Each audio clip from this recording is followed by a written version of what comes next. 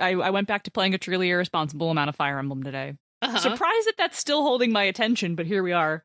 Yeah. I will recruit the trash and wolves after I'm done with the fucking raccoon sewer kids. My sewer children. Damn it. They're like, oh, we're working on a side story, and I'm like, finally we're gonna get some fucking like dragon content. No. And they're just like, here's some new kids who just live in the fucking basement. The saints are right there. You give me trash kids. So you can reset your pre-promotes, your Catherines and your Shamirs, back to noble and commoner. Oh.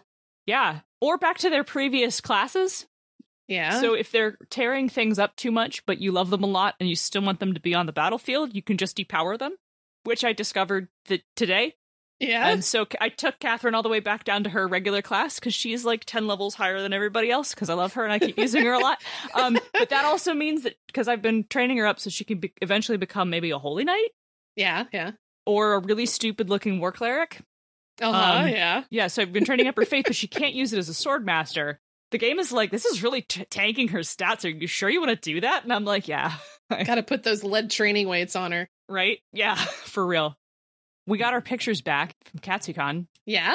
But the photographer didn't give me access to the folder, so only Julia has them right now. All right, okay. We did this really cute, like, 2-frame picture where Julia is posing like she's shooting an imaginary arrow at me, and then I'm like, I have my hand over my heart, and I'm like reeling backwards in the other shot. Oh my god. Yeah, it's really fucking cute. It's disgusting. Ugh, that's gross.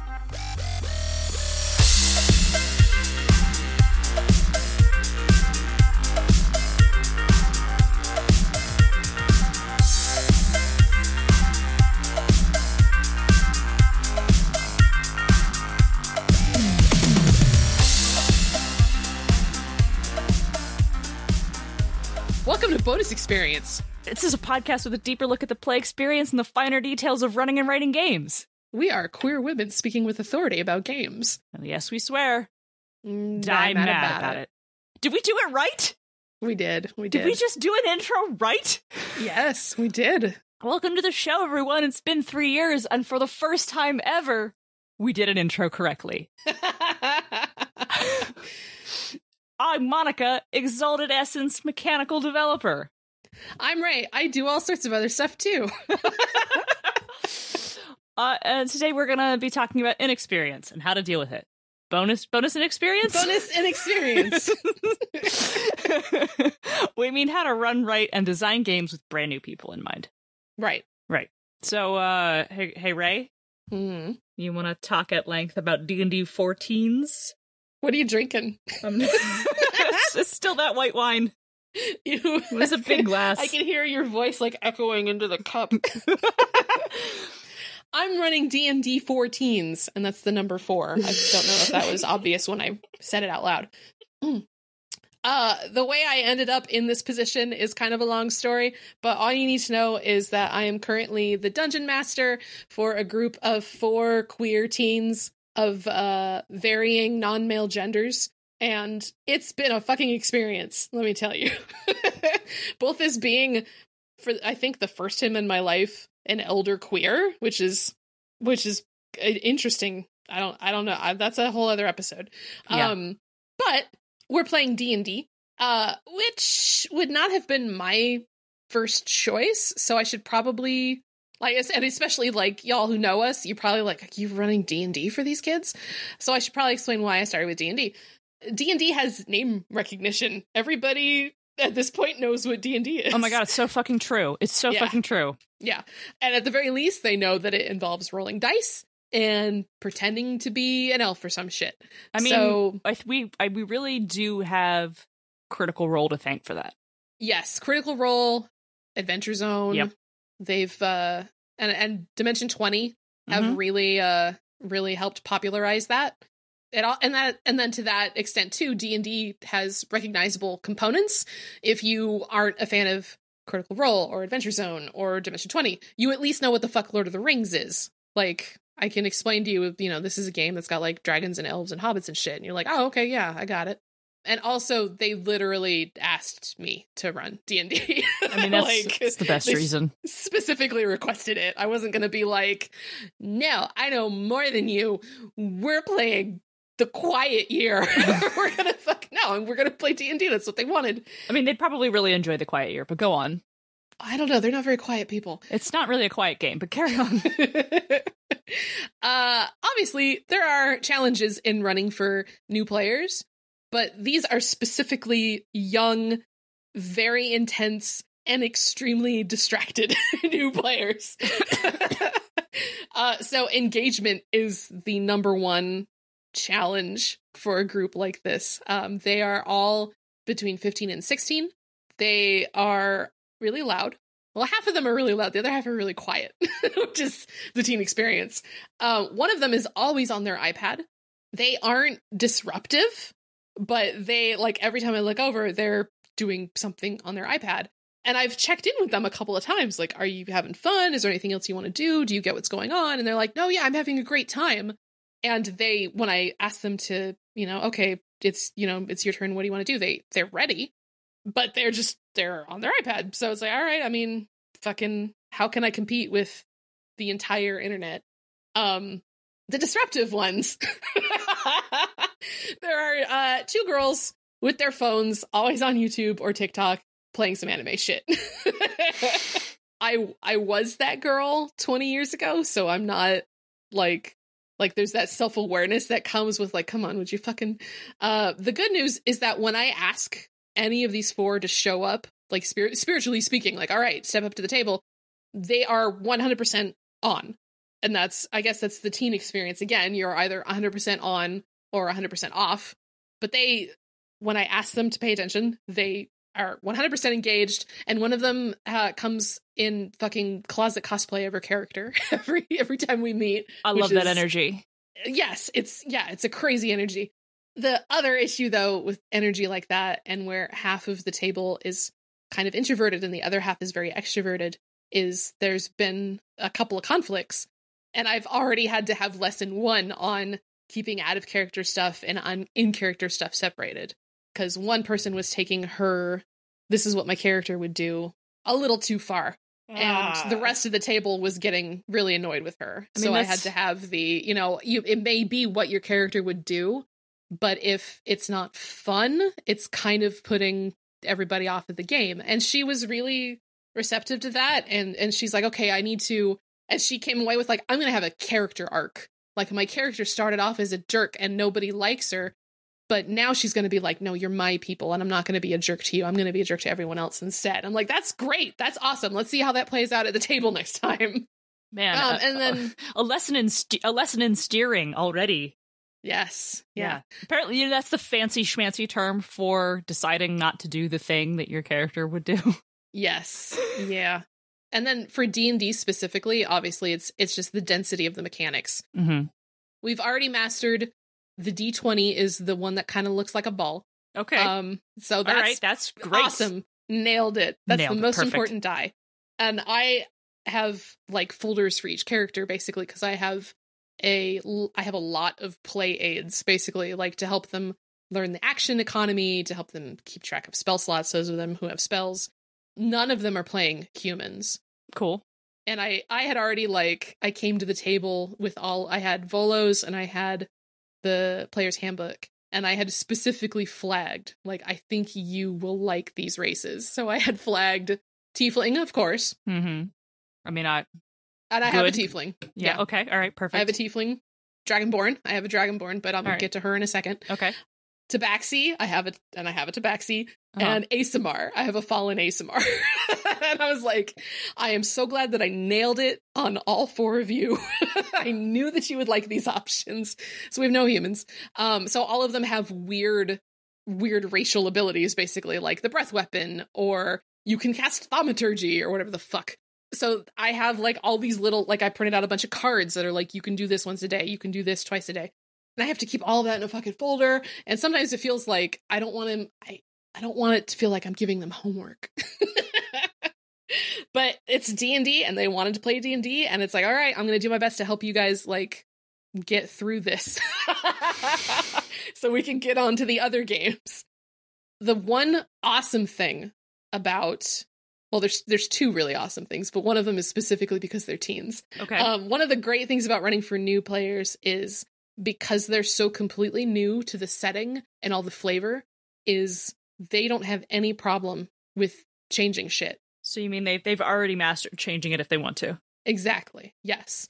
The Dragonborn, she looked at the options and she's like, yeah, I definitely want to be part dragon. I think that's so cool. But can we say that the Dragonborn here are more like kind of half human, half dragon? So I'm like a beautiful woman, but I have like the scales, and maybe I have like some horns and like little wings. So, you know, like an anime character, basically. That was like, I have no fucking problem with that. I mean, I'm horny for that too. So yeah, I no one else at the table had a problem with it. I had no fucking problem with it, and she was fucking psyched about it. So I was like, yeah, of course, no problem. Now the Dragonborn look like that. Easy change. Another one was she's playing the Tiefling fighter, and I was trying to find an option between the two fucking. Well, there's the three. There's the Eldritch Knight, which she actually absolutely wasn't going to be able to do. that's a spellcaster, right? Yes. Right. Champion and Battlemaster. Champion has like no options. Right. And Battlemaster has too many. So I went to the Unearthed Arcana, trying to find like, all right, there's got to be something else that I can offer her. And the Unearthed Arcana has the Knight option for fighters, which is basically you are a mounted combatant and you get all these really cool bonuses. And I brought that up. She's like, yeah, awesome. And then her eyes got real big and she's like, can I ride a giant wolf? I was like, fuck yeah, you can, girl. So instead of riding just some lame old horse, she's riding a giant wolf. She's a tiefling. She's like 9 feet tall. I feel like the two of us exploded into 4 smaller people. Yes. And you are running a game for them. Yes. The second like tour sheet, like the second bonus to running the game for specifically like teenage new people is they haven't learned shame yet. I mean, one of them is like playing an anime dragon girl. Another one is like, I'm a hot demoness and I ride a wolf. And another one is like, I'm a fallen angel, but I don't talk to anyone. And everyone knows that I'm this famous dragon hunter. And I'm like, this is the fucking greatest party. I am so happy. Oh, lucky them. I learned shame from a young age. No. Carry on. No shame. I mean. So, all right, that was me talking a lot about running D&D for noobs. Yeah. So how can we segue this into talking about discussing how to get new people on board, which I wrote no notes on, but I'm sure I'll think of something. Just in general. Yeah, just like in general. Like, how do you get... I get asked this a lot. Like, I have the magic key to this answer. But, like, how do I get people to play the game that I want them to play? Oh, the game that you want them to play. Let's chew on... That's different. It is different. But like, yeah. I mean, you got people to play D&D because it's a brand name. So is like the key to start there? They what happened in my case, I think might be unusual in that they found out that I'm like a dungeon master. Right, but they asked you specifically to run D&D because that's what they've heard of. Right. It's not like, I highly doubt that those kids were going to roll up to you and be like, I hear you run games. Do you want to run Nobilis? Yes, exactly. Right. And my first suggestion is to start with something that can be easily grasped for new players, like either in concept or execution. And I don't mean like for simple dummy babies. Like, I mean things like, oh, they've heard of Dungeons and Dragons. Oh, we could play Dungeons and Dragons. Or let's try Dungeon World. That's a really easy conversion there from, if you're familiar with the basic concepts of D&D, you could probably get them in a Dungeon World. Yeah. Or they really love Firefly and Cowboy Bebop. Let's try Scum and Villainy, because the source material for Scum and Villainy is fucking 80% Firefly and Cowboy Bebop, so they'll get right into it. The caveat to this, of course, is you should play what they want to play. You should begin with what they specifically request, even if it's fucking Shadowrun. You should be like, okay, because that's what they want to play. If you started off with like, well, you say you want to play Shadowrun, but Shadowrun's really complicated. We're going to play the Sprawl instead. The Sprawl, genuinely a better game. But they don't know that. They don't know that because they wanted to play Shadowrun. So the whole time they'll be like, yeah, Sprawl's pretty cool, but I wonder what Shadowrun is like. I'm like, fucking start with Shadowrun. Yeah, I mean, you may have to house rule it. Yeah. I mean, we'll get to that. We'll get to that, sure. I was entertaining myself by imagining some kid walking up to you like, excuse me, I'm a genre purist and I would like you to run the One Ring for me. No. What? The One Ring? I mean, I guess. Let me fucking look that shit up. My God. Play Fatal with me. No, I'm good. I could make obscure RPG jokes all day, but... Yeah, you could, couldn't you? I could, yeah. That's why I have a podcast about... That's why you have a podcast. Yeah, it's true. So, like, what... I wish I knew the secret is... Sometimes I think I've gotten... When I had more energy, when I was younger, I could get people to play Exalted just by being excited about it. Yeah, yeah. And then I stopped being excited about it. And then I stopped having energy and free time. I think that is also really important, too. Because if you are trying to sell someone on a game, how you put it to them, and especially the kind of excitement and energy you have in talking about it, will make the difference. I was able to get a couple of new people into Exalted purely by just being really fucking excited about it and being able to kind of sum up the concept, which at the time for me, I would just say, like, it's like Dungeons and Dragons, but Super Saiyan. And they'd be like, what do you mean? And I'd be like, you get like a Buster Sword and you could fucking light on fire. And, you know, I would not describe it that way now. I'm older. But where was I going with that? I wonder. We were talking about being excited. Being excited. Yeah, I'm too tired to be excited. I try to get excited, and I mean, I think really I could be excited about Exalted again. I think I could be. I mean, now that I'm on a specific assignment, I've become very excited. And I told my kids about, when I'm done writing this, I can't wait to run it for you guys. They're like, you're making a game? I was like, yeah, I am. Me and like 12 other people.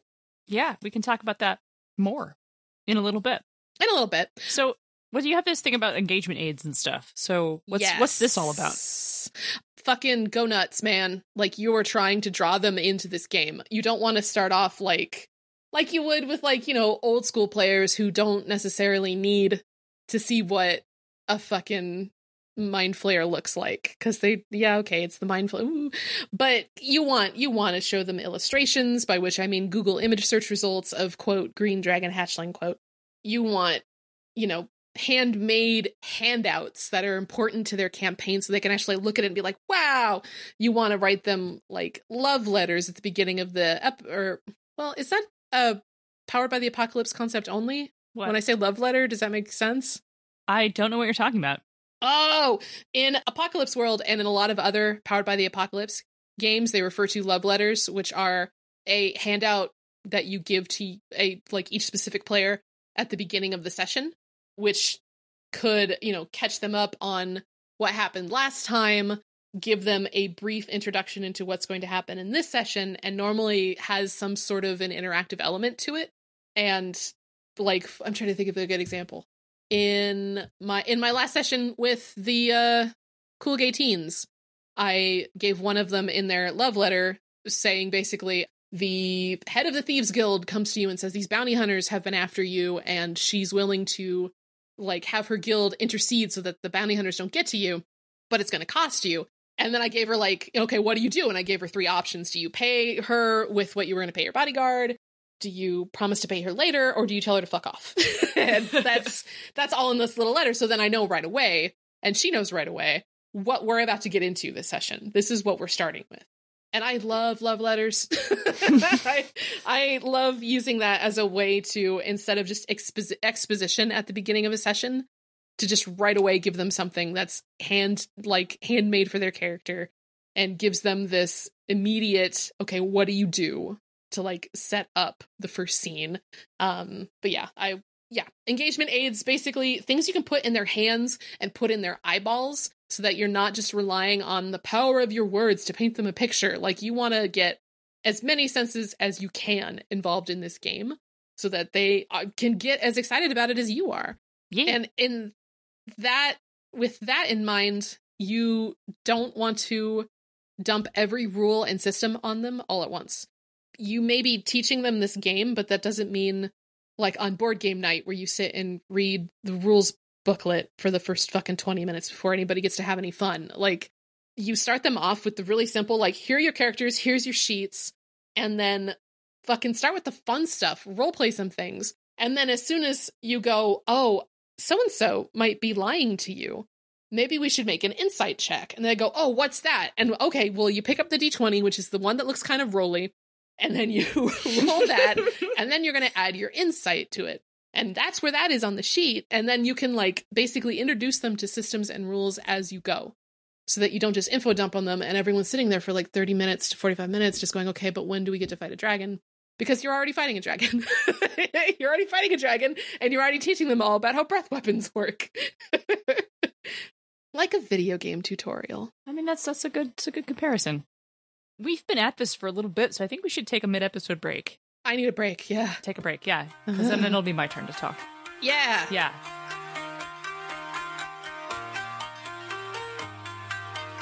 BXP and the Mid-Episode Break Room are brought to you by the Misdirected Mark Network. Bing! Woo!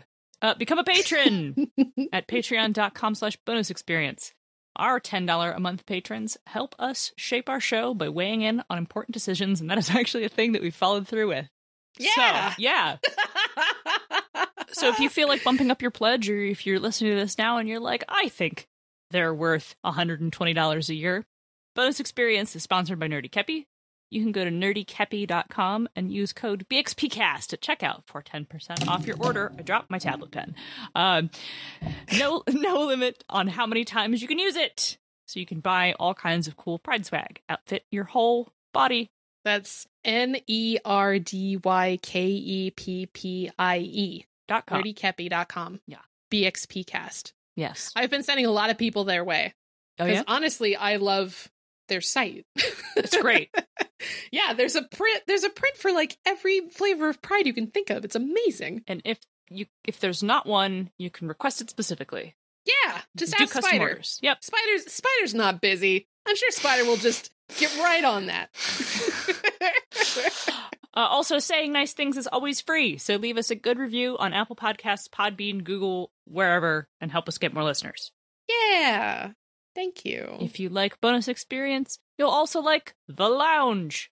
Doc finds the best, the brightest, the most fun game designers and sits down to have a cool chat with them. You never know what conversation is going to come up in The Lounge. I like The Lounge. Speaking of which, we should be on it again.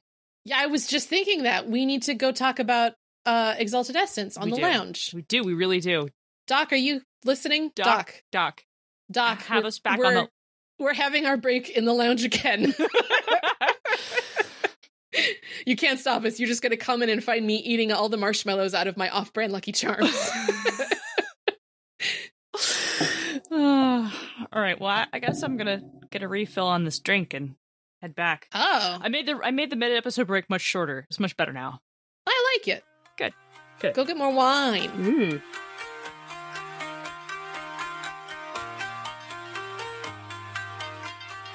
I left myself a note, listeners, that says Monica's going to natter on a bit about, and that should say how, to give direction to people writing for games for the first time, since you just spent all week kind of doing that.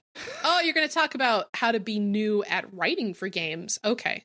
Yes. Okay. Because I just spent all weekend editing drafts, which included drafts from people who were new. So, like, I kind of had the revelation while I was doing it that, like, there's a certain level of, like, higher thought that is involved in making game writing good, right? Mm-hmm. I, of course, left myself no notes. Just that one sentence that I read to you. So, like, what I was really impressed by this author's efforts was that they showed the ability to, like, think about antagonists as a thing that someone else has to use, right? Yeah. Like, yeah. Because when you're writing game content, it is super enjoyable, and, like, yeah, it's for you a little bit, but it's really for a countless number of faceless people who you will never meet who are going to use it, right? Mm-hmm. Right. Like, once it is out of your hands, it is in the wild, and it is for other people's use. And so when you're creating that sort of thing, you have to have the thought that, like, someone else is going to use it. And that's sort of like the technical writing aspect parts of game writing.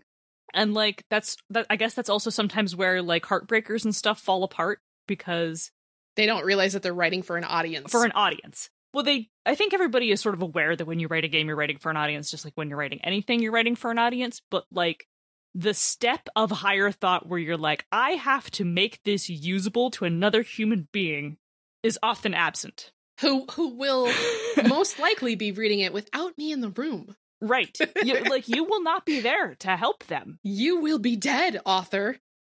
You will not exist. You will cease to exist.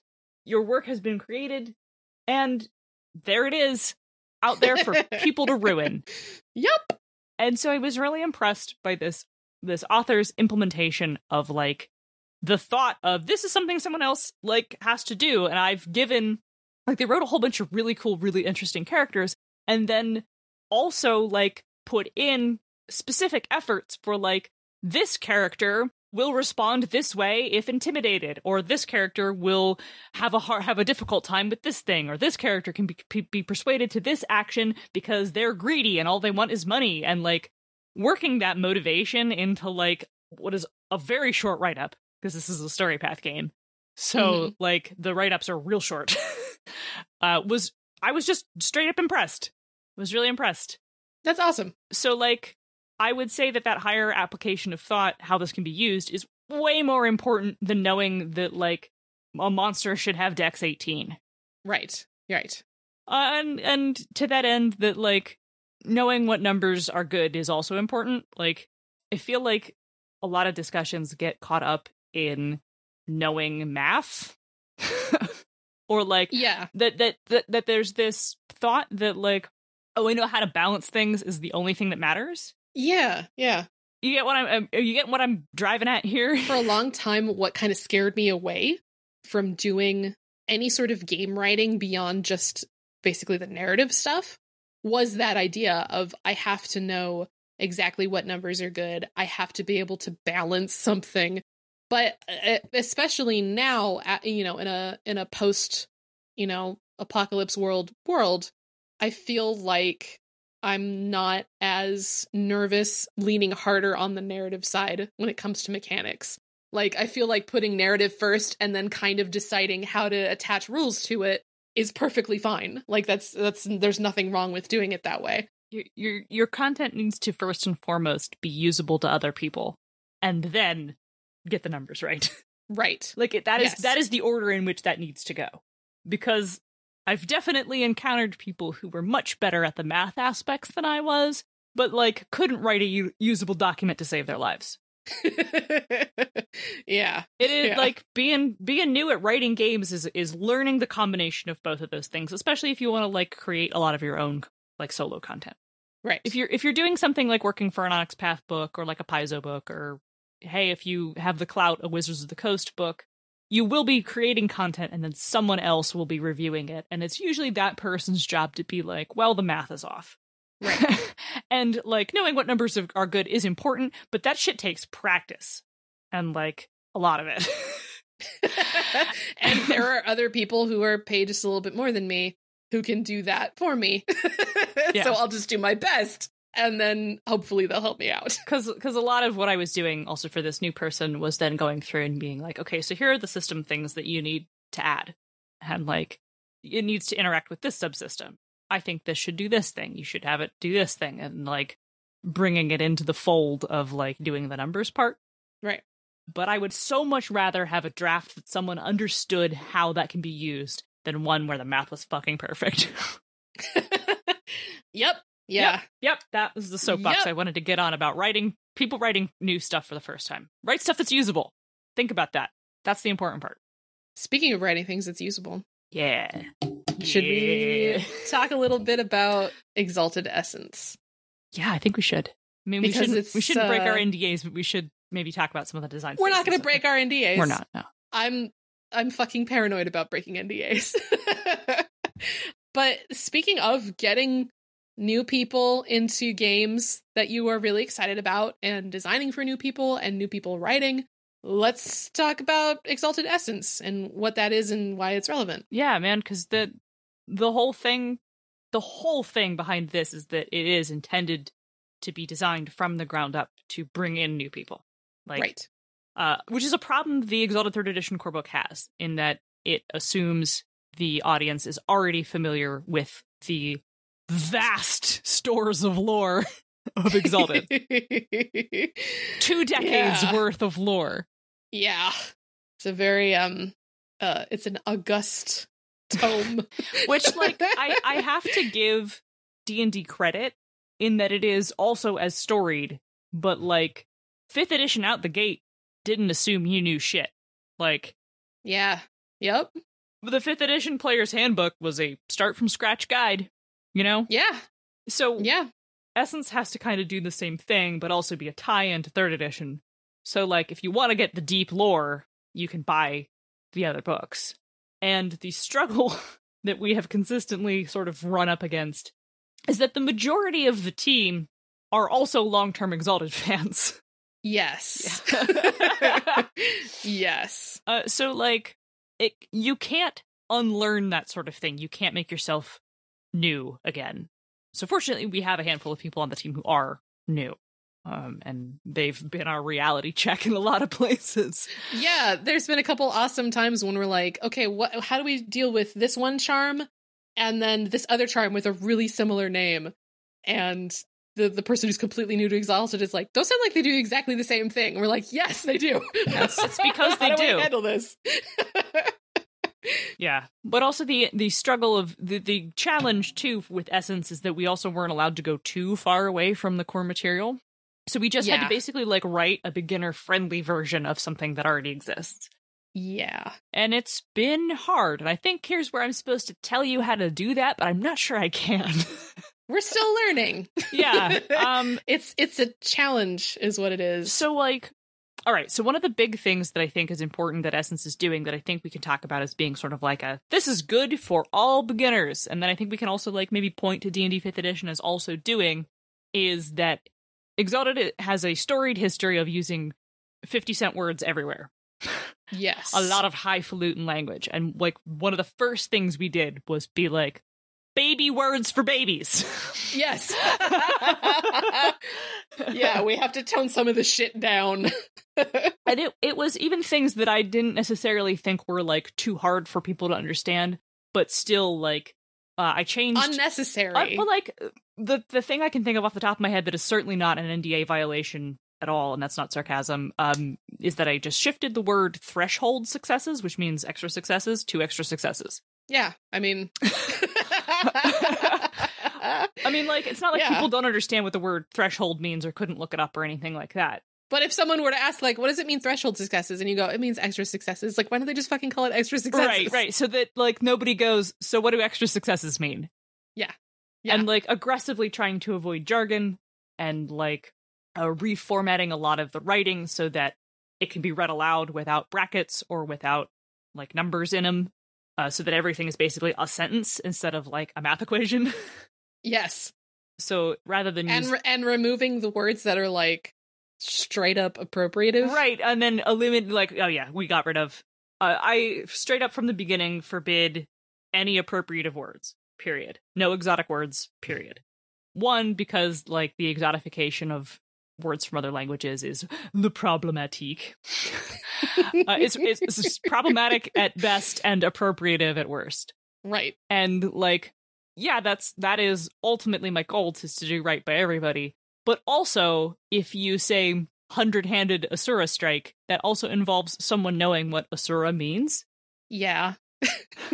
Like, I don't necessarily know that using the Vedic demon name is offensive. Maybe it is. I don't know. But, like, it does mean that someone needs to know what that means. Yeah, otherwise, you know.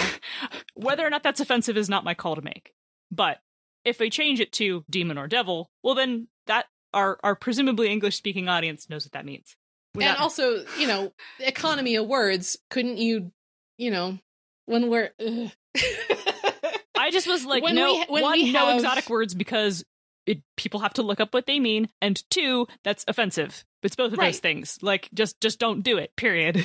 And related, the super flowery, ridiculous names that are like 5 or 6 words long, we have a very limited space to work in to simplify abilities and charms and shit, and to also make sure that a completely new player could look at the name of a charm and have an idea of what it does. Not like, wow, what a cool name, but like, oh, okay, I think I know what that does. Like, I'm going to throw an example out from 2nd edition that makes me so fucking angry every time I see it. Okay. There's a solar craft charm called Shattering Grasp. Okay. And the worst part, it's on the same page as an illustration of a character reaching out and grabbing someone's like pauldron and breaking it. Right. Like as though their grasp were shattering it. The charm Shattering Grasp just makes you dismantle items and large structures in a couple of minutes, as opposed to like hours or days. It has nothing to do with like you can reach out and grab something and shatter it. It's just you can dismantle something a bit faster. And it makes me so goddamn angry because you look at Shattering Grasp and think you know what it does, even with the fucking illustration there. That's not what it fucking does. Yeah. One of the big things was just like the charm name needs to tell you what it does. That's it. Like, very simple. I mean, like, and the fun and hard part for our writers was like, okay, but you don't give up the cool charm name part. Like, you have to say what it does, but you have to do it in a really cool way. It still has to sound kind of cool. Right. It still has to sort of sound like a neat technique or a special superpower. And there's a couple of charm names that are like iconic Exalted charms that you kind of want to keep in for the old guard, but you got to make sure that you're keeping the iconic charm names that aren't so esoteric that a new player wouldn't know what the fuck it means. You know. Yeah. I do know. You know. Yeah. I have been really enjoying working on this. It's been a lot of fun, honestly. Especially with my own like weird backstory of becoming like an Exalted BNF because I started BNF? Big Name Fan. Oh, okay. Because I started an Exalted webcomic specifically to try to explain Exalted to my friends who don't play Exalted. So I started from this idea of I'm going to try to get new people involved in Exalted. And that was like my mark on the fandom. And now I'm on Exalted Essence trying to get new people involved in Exalted. Your efforts to do so created a community, which then ended in members of that community making Exalted Essence. Making Exalted Essence, yes. So yeah, you know, like cutting down steps for things, using less big language, creating techniques that like tell you what they do, even in a cool and flashy way, all are reducing the mental overhead that is required to engage with the game. And I think all of those things are really important when you are trying to create something that's for people who are new. Yes, absolutely. Yeah, that's all of that to get to that point. This is what happens when I don't write an outline. I'm never doing this again. Write an outline. What's wrong with you? I don't know. I'm super tired. Okay, I think this is it. It's bedtime for you, Grandma. I need to build up my podcast endurance again. Yeah. All right. Well, that's it. Let's just peter off slowly.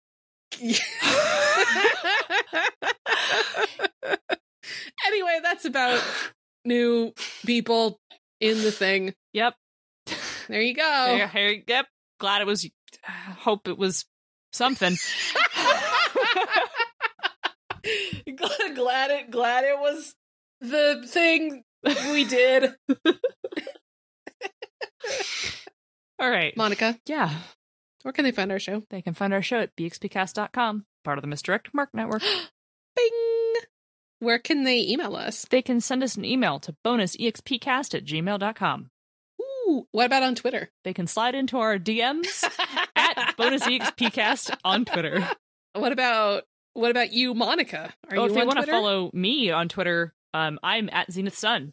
What about you? Oh, I'm at Ray_Cole. Cool. You can follow us. You can. You can. Should you? I won't judge. I will. I finally started to kind of ease up on the pictures of my anime chess husband. Okay. I mean, I haven't, but you haven't stopped posting pictures of my anime chess husband? I've never posted pictures of your anime chess husband. What? Oh. I mean, except for that one that I texted to you. Which one? The one with the basketball. Oh, God. Oh, right. Oh, that's very good. All right. This is not a visual media. Everybody get out. All right. Let's go. Come on. Change it if you want to. Change it if you want to.